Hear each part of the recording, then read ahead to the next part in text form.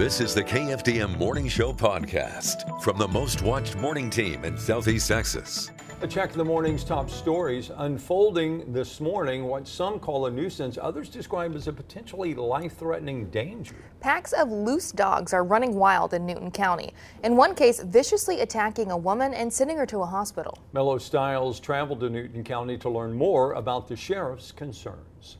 These dogs deserve better. The community deserves better.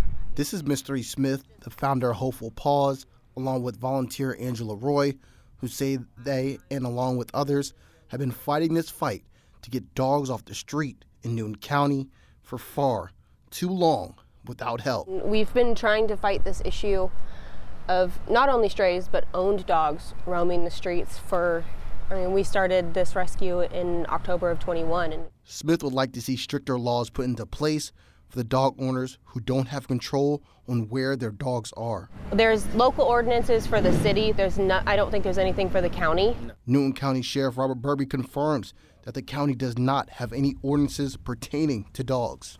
There's no county ordinance about dogs.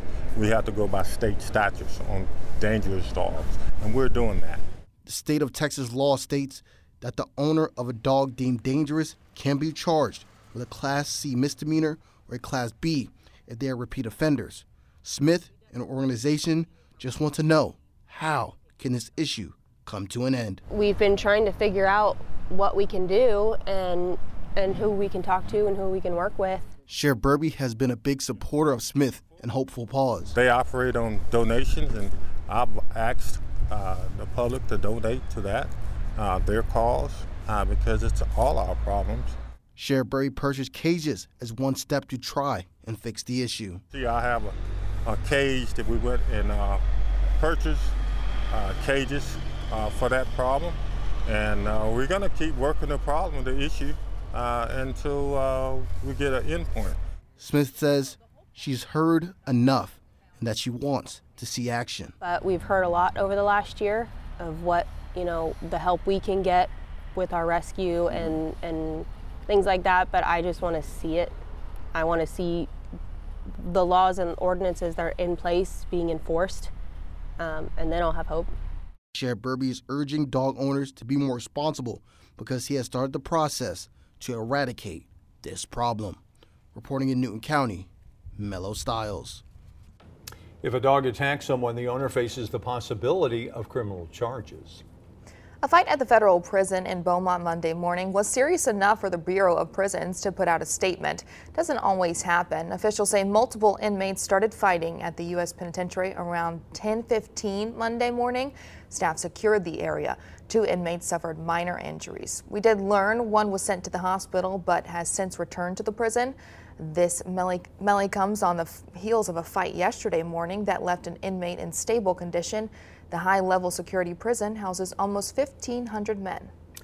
Crime Stoppers need your help this week to find the final suspects wanted in a string of auto burglaries. Jefferson County deputies still searching for 21-year-old Ardwan Curtis of Beaumont and 15-year-old male accomplice. They're accused of breaking into cars in the Hampshire, Fannett, and Bevel Oaks areas Thanksgiving weekend.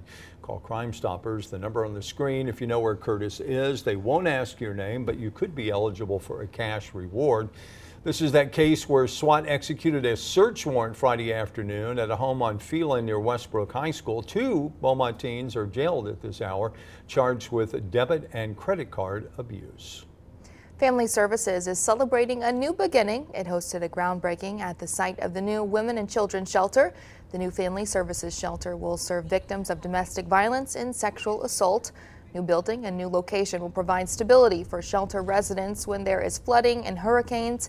In the past, arrangements were made to evacuate all shelter residents out of the area, and each evacuation cost approximately $30,000.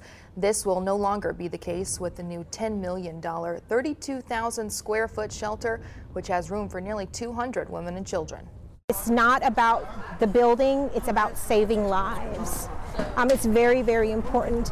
And for this building, it will be created, it will be designed around trauma-informed care. It will be designed where they can heal.